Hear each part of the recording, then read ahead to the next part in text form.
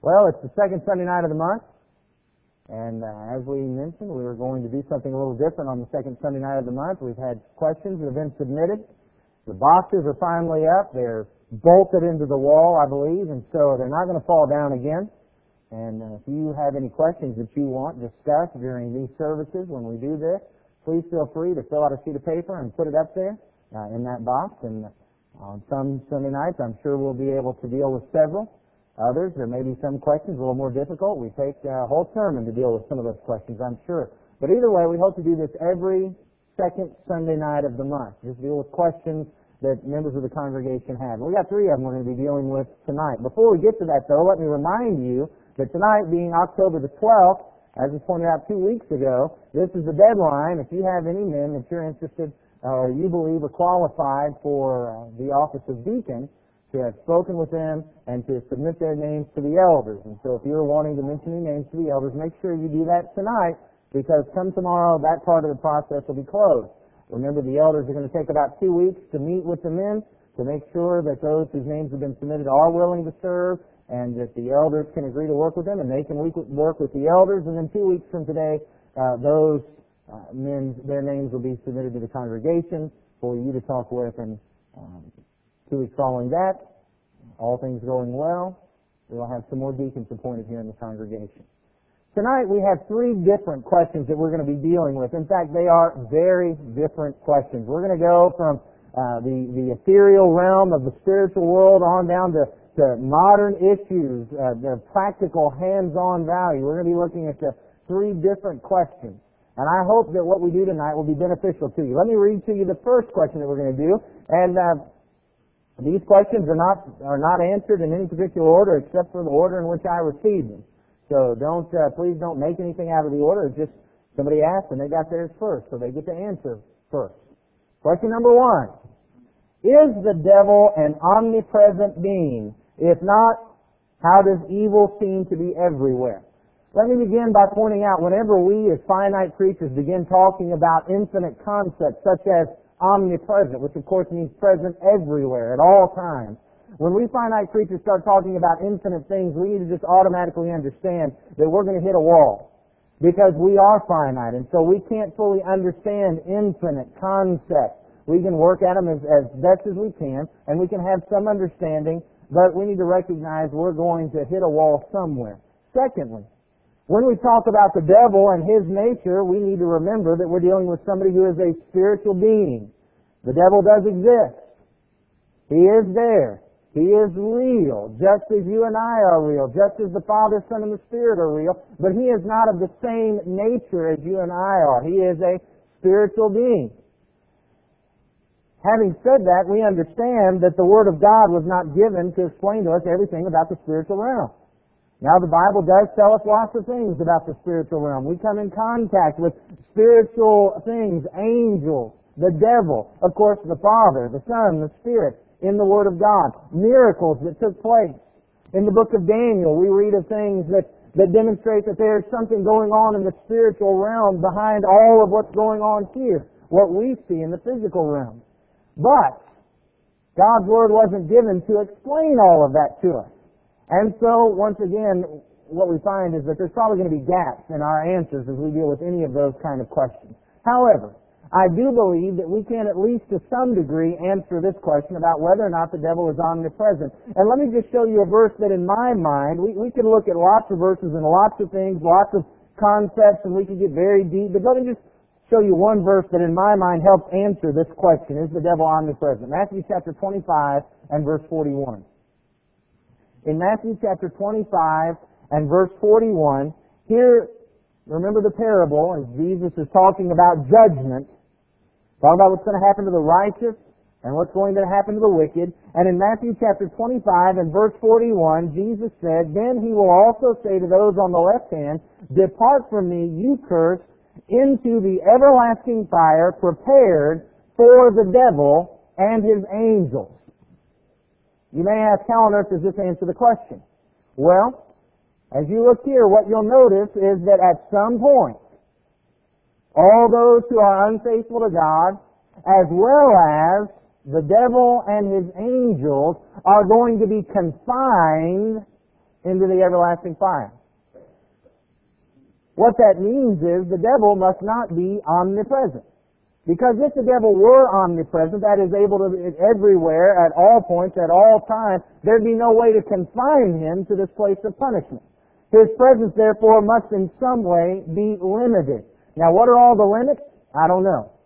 What are the extent of the devil's presence completely? I don't know. What abilities and powers does he have as a spiritual being?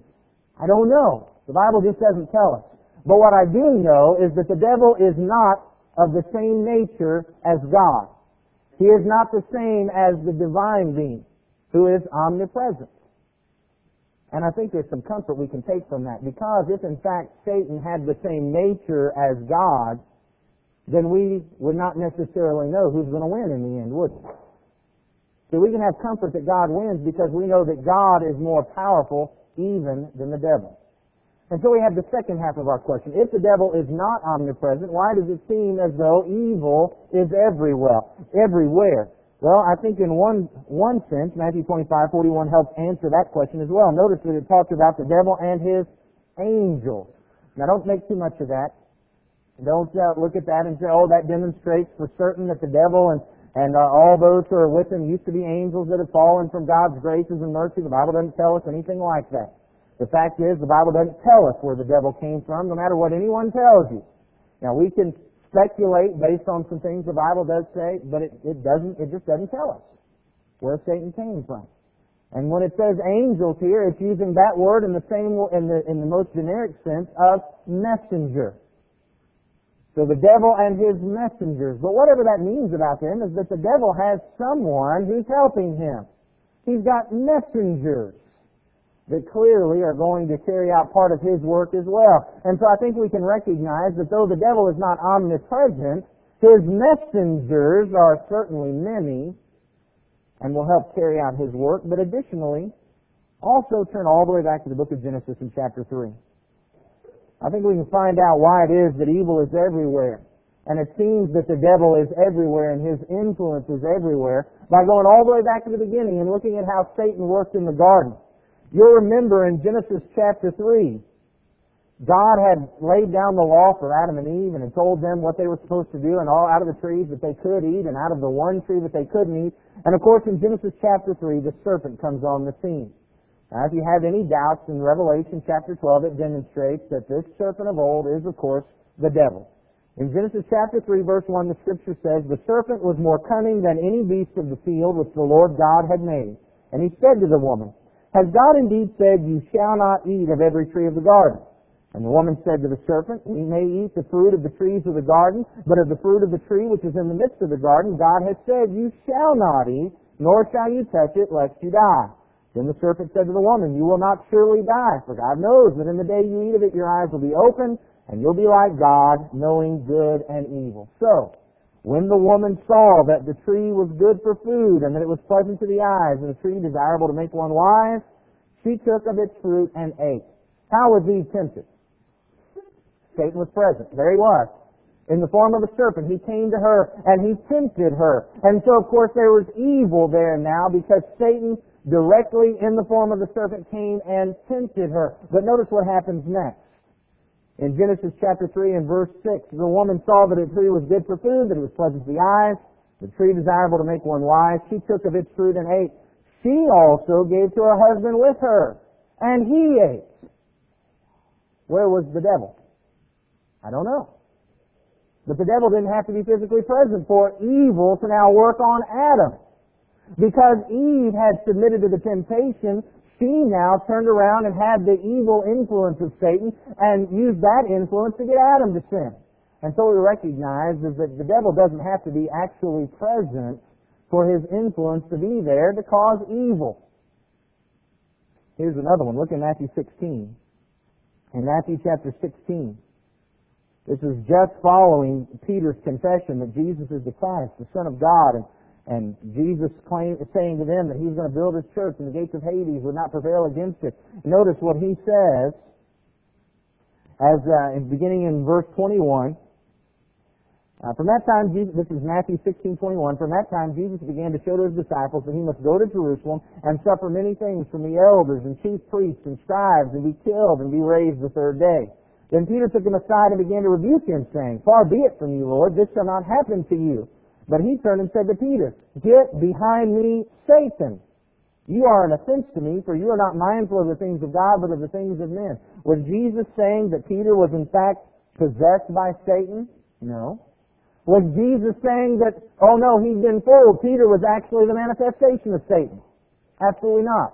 What he was pointing out is that because of Peter's upbringing and in this world and this evil world and all the influence of sin, here was the time when Peter, not understanding the will of God, didn't understand what Jesus should do, but here was the devil's influence, and turned around and now one of his closest, strongest disciples is an influence from Satan. That doesn't mean Satan was actually present. Where was he? I don't know. But what I do know is that it didn't have to actually literally be Satan there for the influence of evil and of temptation to be present. And so, is the devil an omnipresent being? I think we can say clearly that he's not. What are the limits of his presence? I don't know. What are the powers that he has regarding presence? I don't know. But he's not omnipresent. How is the evil seen to be everywhere? Well, because the fact is, from the very beginning, Satan brought sin into this world, and from that point on, sin has continued on from person to person. And now we live in a world of folks who have submitted to Satan's will, and so Satan's influence is everywhere, no matter where his actual presence is. And so, I hope that helps in answering that question. Question number 2. Would it be wrong for a group of Christians to gather their own money and build a pavilion on the back of the property here, since the money was gathered separately from the contribution? Let me read the question again to you. Would it be wrong for a group of Christians to gather their own money and build a pavilion on the back of the property here, since the money was gathered separately from the contribution? I believe this question stems specifically from a sermon that we had just a few weeks ago. You'll remember 2 sermons that we had. One was entitled, "Why I'm a Member of the Church of Christ," and I talked about salvation being in Christ and why I wanted to be in His body. The second sermon that followed that up is "Why I'm a Member of the Franklin Church," and that demonstrated issues of scriptural authority and the pattern in the New Testament regarding a local congregation and how we should work and how we should worship, and the fact that this congregation is determined to submit only to God's Word. And within that sermon, one of the things we talked about was the fact that this congregation recognizes a distinction between the spiritual work which God has given a local congregation and secular social work which God has left up to individuals. Work that they might even do with one another because they're members of the same congregation, and yet not something that we find in the New Testament that God has authorized the local church to provide and plan and pay for. We used it as an example on that day, what occurred yesterday. Remember, of course, that we had a work day. There was a day in which members of this congregation were going to come and take care of this facility where we gather to worship God. We're going to do what we have to do in order to keep up what God has blessed us with, to be able to gather here and accomplish His work of worship, teaching. And then there was also a gathering last night down at the park. I hated that I missed the work day. I told the brethren in Arkansas I certainly appreciated them rescheduling that meeting for me. But no, just kidding. Hated that we missed the work day, but I was able to make it to the park, and what food was left was pretty good. But there was a distinction. What happened here in regards to this facility was something that was done as a work of the church, something the church was in charge of, because that's what this facility is. This is the church's facility. We use it to accomplish the church's work. I believe that's authorized. But what we did last night was Christians getting together for social time, which is certainly something we should do. God has commanded us to spend time with one another. We can look through the New Testament and we can find that Christians spent time with one another doing secular and social things. But what we cannot find is that the church, the local congregation, was responsible to plan or provide or pay for those things. And you'll remember we noticed in Acts chapter 2, when the church was established in Acts chapter 2, that there was certainly a distinction between what the congregation did as a congregation gathering in one accord and what they did individually. In Acts chapter 2 and verse 46, from the very beginning of the church, we find, continuing daily with one accord in the temple, and breaking bread from house to house, they ate their food with gladness and simplicity of heart, praising God and having favor with all the people. And the Lord added to the church daily those who were being saved. Notice that they were meeting with one accord in the temple every day. This congregation was having assemblies every day. And they met with one accord in the temple. But we also find that the individuals were doing some things separate and apart from that congregational assembly. Meeting from house to house, it says that they did some spiritual things, but notice that this is where they ate their food with gladness and simplicity of heart. This was something that was kept separate from the congregation's work. This is something that Christians did. And yes, they did it because they were members of the congregation together, but it wasn't something that the congregation was planning or providing or paying for. Notice also 1 Corinthians chapter 11. 1 Corinthians chapter 11 probably provides us the most definitive distinction between what the congregation does when it comes together to do the work of the congregation and what individuals might do. In 1 Corinthians chapter 11 and verse 20, Paul, rebuking the brethren there, says, "Therefore, when you come together in one place, it is not to eat the Lord's supper. For in eating, each one takes his own supper ahead of others, and one is hungry and another is drunk." What? Verse 22. "Do you not have houses to eat and drink in? Or do you despise the church of God and shame those who have nothing? What shall I say to you? Shall I praise you in this? I do not praise you." Here, folks, it turned the Lord's Supper into a common meal.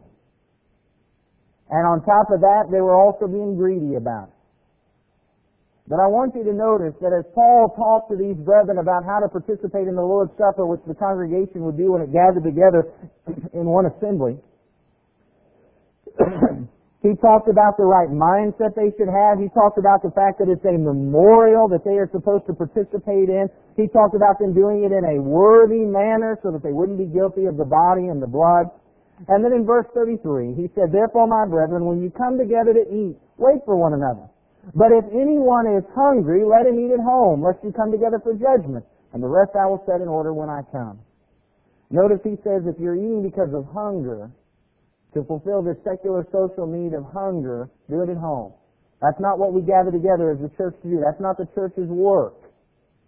And so there is a distinction there. He doesn't say, well, look, if you're too hungry, go ahead and eat some at home so that when you come to our big common meal, you won't be a pig. He doesn't say that. He tells them, if you're hungry, eat at home, because that's not what the meal we gather together to eat is all about. It's about remembering the death of our Savior. And so there was a distinction there. And so the question is asked. Just had to set that back up for those who weren't here to hear that sermon. Based on that, the question was asked then that we have here tonight. And that is, if this distinction is made, would it be wrong for a group of Christians to gather their own money and build a pavilion on the back of the property here since the money was gathered separately from the contribution? If this is an issue of keeping it away from the treasury of the church, could members, individuals, pool their funds, build something on the back of the property, and say, well, see, that was done separately from the church. It's not the church's work. It's all right. Well, I think the question betrays the answer. Whose property is it? Why, it's the church's property, isn't it?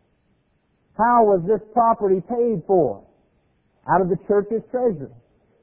And so, if we're going to build a pavilion on the back of this property, how can we claim that it was actually separate from the church? We're putting it on the church's property. Whose is it then once it's on there? It belongs to the church, doesn't it? And so what we've now done is tried to sneak something in which essentially becomes just as wrong because we can't separate it from the work of the church. What was Paul's admonition? Paul's admonition was if you're hungry. He didn't say, well, build something else for the church to have. He said, go eat at home. If a group of Christians want to pull their money together and build a pavilion, do it on your own personal property. That's fine. However, let's take that step further and just ask about that. Could a group of Christians pull their money separate from the church? Could you and I and a couple others decide that we wanted to put up a pavilion that Christians could use so that there'd always be a place for them to get together? Of course we could. It's our money. We can do what we want. If you want to put it on at my house, we can do that. But I do want to warn you to be very, very careful. Because when 10 or 15 or 20 or 25 or 30 or 40 or 50 of us get together and pool our money together and we built this pavilion and we now have a place where Christians can gather, let me ask you, who does it belong to? Who governs it? Who gets to decide how it's used? Will other people get to use it? Who gets to take precedence over that? If I move, do you have to buy my share out? How are we going to pass it down from generation to generation?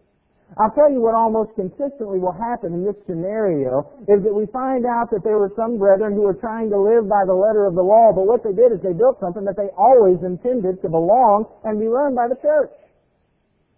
Because when we start answering those kind of practical questions, we're going to run into some problems.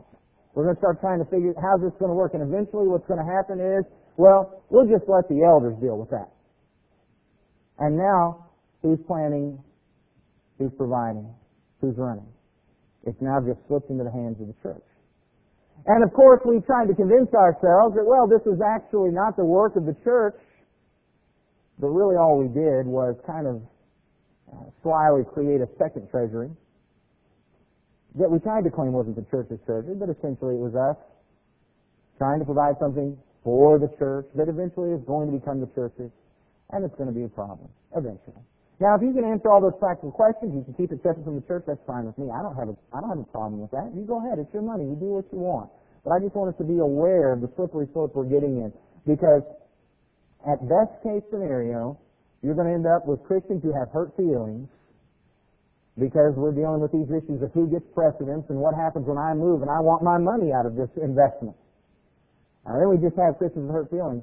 Worst case scenario, it's something that eventually, if not from us, but our kids, just brings into the church a distraction from the work of God. And we need to keep in mind, what is the church's work? The church's work is to teach the gospel, to hold the truth up. 1 Timothy chapter 3 and verse 15, Paul told Timothy that I'm writing so you'll know how to conduct yourself in the household of God, which is the pillar and support of the truth. That is our job. Everything we do as a congregation should be focused toward holding up God's truth so people can see it. And brethren, when we get involved in all these other things, I know our society pushes us that way. There may be some here tonight who can't even understand why are we even asking this question that seems so silly. Well, I'll tell you why. Because when a congregation becomes distracted from its work, then God's work doesn't get done. And we're here to do God's work. And that's what we need to be spending our time as a congregation doing, not getting distracted. I could tell you stories. When I was on the radio, I read a news story of a place. Now, I may not get the name right, but it was called the Assembly of God Barbecue was the name of the restaurant. Or maybe it was the Church of God. But what had happened, it was really amazing. A church had started having these fellowship lunches every Sunday afternoon.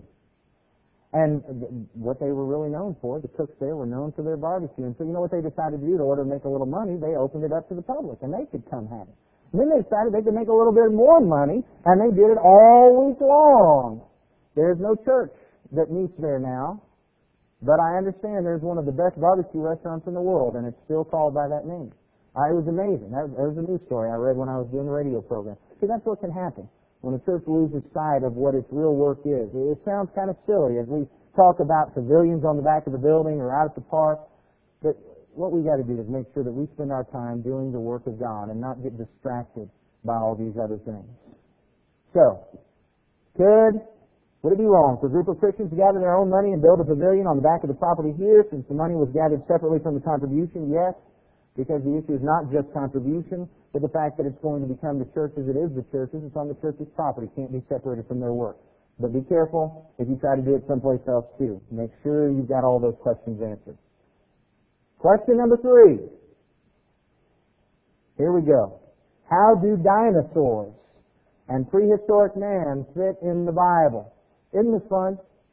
Talk about the devil, we talk about pavilions on the back of the building, now we're going to talk about dinosaurs and prehistoric men. How do they fit in with the Bible? Well, let me say from the very outset that I can't get very deep on this question because really to do that takes me out of my area of expertise and pushes me into another person's area of expertise. So I can't just give you all kinds of information about this, but perhaps at some time down the road we could invite a man who this is his area of expertise. I know some Don Patton, Buddy Payne, perhaps we could have them in one time to answer some of these questions more fully. But let me point out three things to you to help us have some understanding regarding dinosaurs and prehistoric man. Number one, this is amazing. With each passing day, there is more and more evidence that dinosaurs and men lived on the earth together. Our evolutionist friends want us to believe that dinosaurs predated man by thousands, even millions of years, and went extinct because of some amazing colossal thing that happened millions and millions of years ago. But what we're finding out through scientific study, through archaeology, through scientific means, is that dinosaurs roamed on the earth while man was here. Just as a few pieces of evidence, number one, they've actually found in Texas a trail of dinosaur footprints. That's amazing. You know how that's going to be made. There was some mud, and a dinosaur came running along, and it pressed down in there, and very quickly that hardened before it eroded away, and now there's a fossil there of a dinosaur footprint. But here's something that's even more amazing. Now, keep in mind, now how long is it going to take? That's got to harden up pretty quick. Because otherwise, if you've got millions of years of rain on that and wind, it's going to erode away. Millions of years later, we're told by scientists, some man came running along across there, and that was still mud after millions and millions of years, because his footprint is right there also, inside the dinosaur footprint, right along with it on the same layer. You see what that means is that within a matter of moments, a dinosaur came running across there, and a man came running across there. I don't know why the man would be following him, but that's what happened. Now, how does that happen? They must have lived there at the same time.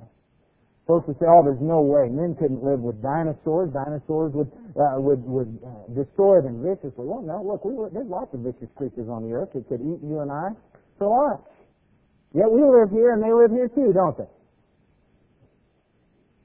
One of the other pieces of evidence that's being found, it's only relatively recently that scientifically we've discovered the existence of dinosaurs. If dinosaurs were extinct billions and billions of years ago, and it wasn't until within the last century or so that we discovered their existence, would anybody before us know they were there? They couldn't. How would they? But here's amazing. Down in Central and South America, finding figurines of dinosaurs that sure look a lot like what you'll see in not National Geographic pictures, but the science magazines and the newspapers. Amazing. Pictures found inside caves of men and dinosaurs. How's that happening? Men saw them. They saw them. Somebody says, well, how on earth did they live together? I don't know. I imagine the men steered clear of them. But what we're finding is that they live together. If you want more information on that, let me give you a website that you can check out. www.bible.ca. A brother in Christ, Steve Rudd, up in Canada, runs that website. He's got all kinds of information. You can go to that website, and there's a link regarding dinosaurs and humans and a lot of the evidence that's out there for that. Number two, talking about dinosaurs. There are all kinds of things that I don't know about dinosaurs, but one thing I do know is I think I have found a pretty good description of one in the Bible. I want you to look in the book of Job. In the book of Job, beginning in chapter 40, and we're going to look at verse 15. As God is demonstrating to Job that Job needs to just keep his mouth shut and trust God and quit questioning him, God demonstrates his power, and he says, Job, you question me, but you couldn't even handle dealing with the behemoth. Why on earth are you questioning me? And in Job chapter 40, beginning at verse 15, listen to this description. Look now at the behemoth, which I made along with you. He eats grass like an ox. He's a vegetarian. See now, his strength is in his hips, and his power is in his stomach muscles. He moves his tail like a cedar. The sinews of his thighs are tightly knit. His bones are like beams of bronze, his ribs like bars of iron. He is the first of the ways of God. Only he who made him can bring near his sword. Surely the mountains yield food for him, and all the beasts of the field play there. He lies under the lotus trees in a covert of reeds and marsh. The lotus trees cover him with their shade. The willows of the brook surround him. Indeed, the river may rage, yet he is not disturbed. He is confident, though the Jordan gushes into his mouth, though he takes it in his eyes, or one pierces his nose with a snare. Now, some folks believe this is a hippo. I've seen pictures of hippopotamus, and I have yet to see one who has a tail like a cedar. Some folks would say that this was some kind of alligator, and I've seen alligators, and I've yet to see one that eats grass like an ox. The fact is, when we start trying to figure out what this animal is based on animals that we know of today that are in existence, we can't find one that fits this description. But I'll tell you an animal we know of that sounds a lot, or looks a lot like this: Brontosaurus. A vegetarian dinosaur who had a big, huge tail, ate vegetation, stick his head down in the water and let it gush past him and he would drink it, wouldn't hurt him. Big thing. You certainly, while he wasn't a carnivore, he wouldn't come attacking you to try to eat you. You certainly wouldn't want to go attack him because I'm sure he wouldn't appreciate that.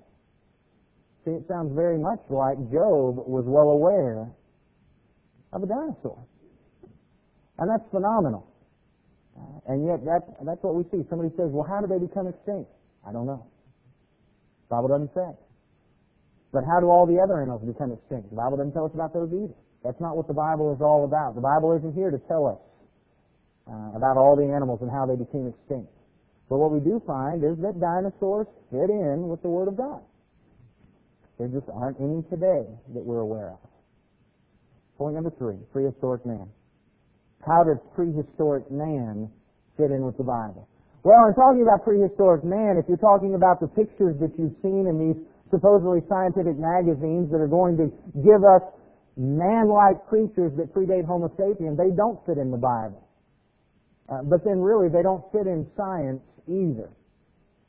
The problem is that men find little fragments of bone and then they create this big model that they have of a supposed prehistoric man, a man who predated Homo sapiens, and they say, see, there we've got, now we have this one little fragment of a skull and we're pretty certain this is what he looked like. Does that equal a prehistoric man? Does that equal some early life form before us, before Homo sapiens? No. That equals a lot of imagination. The fact is, in the fossil realm, what has been found when it's been further tested and looked at is that they found a lot of really good fossils of animals, and they found a lot of really good fossils of men, and that's it. That's it. Now, through archaeology and through history, they've been able to study how early men lived, and we find in different places they lived very differently from how we live. But that's it. That's all that's been found. Please keep in mind that even the scientists still speak of the missing link. Do you know why they call it the missing link? Because they don't have it. It's not there. The biggest piece of evidence they want, they still have to describe as missing, because it does not exist. It's not out there. They've been searching, and they've been searching, and they've been searching, and the fact is, they're not just missing one link, they are missing millions of links. Because there is not one single solitary shred of evidence, period, of any type of animal evolving into any other type of animal. The only thing of evidence for this evolutionary theory is the fact that folks want to believe it. And so they've come up with this theory. And they've tried to make it fit what they found, and they just can't. There is absolutely no evidence, no missing links. There's no fossils that have been proven to be some type of evolutionary chain to man. There's a lot of wishful thinking. My friend Don Patton says, and I'm paraphrasing, he said that, well, when you start looking in the fossil record, you've got some good apes and you've got some good men and a lot of nonsense in between. And that's exactly what's out there. That's exactly what's out there. And so, his prehistoric man, if you're talking about studying of archaeology and looking at men who lived very differently from us, sure, that's out there, but that's what we would expect. There were nomads. There were people who lived in caves. There were people who hadn't had fire yet, and they had to figure that out. They all lived there. If we're talking about some type of early life form prior to man that developed into man, it's not there, and science hasn't found it. And please understand this, there is not one single solitary shred of scientific evidence that repudiates God's Word. It's just not there. Everything that has been found coincides with what God's Word says. And those are the facts. Nothing has been found that says evolution happened. We came up out of primordial soup through some millions of years of evolution. It's just not there. It doesn't fit with God's Word or with science. All that's there is the preconceived idea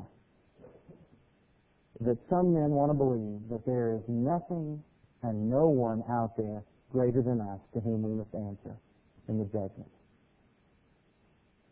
But even those men will one day bow their knee before Jesus and have to confess Him as Lord, having recognized Him.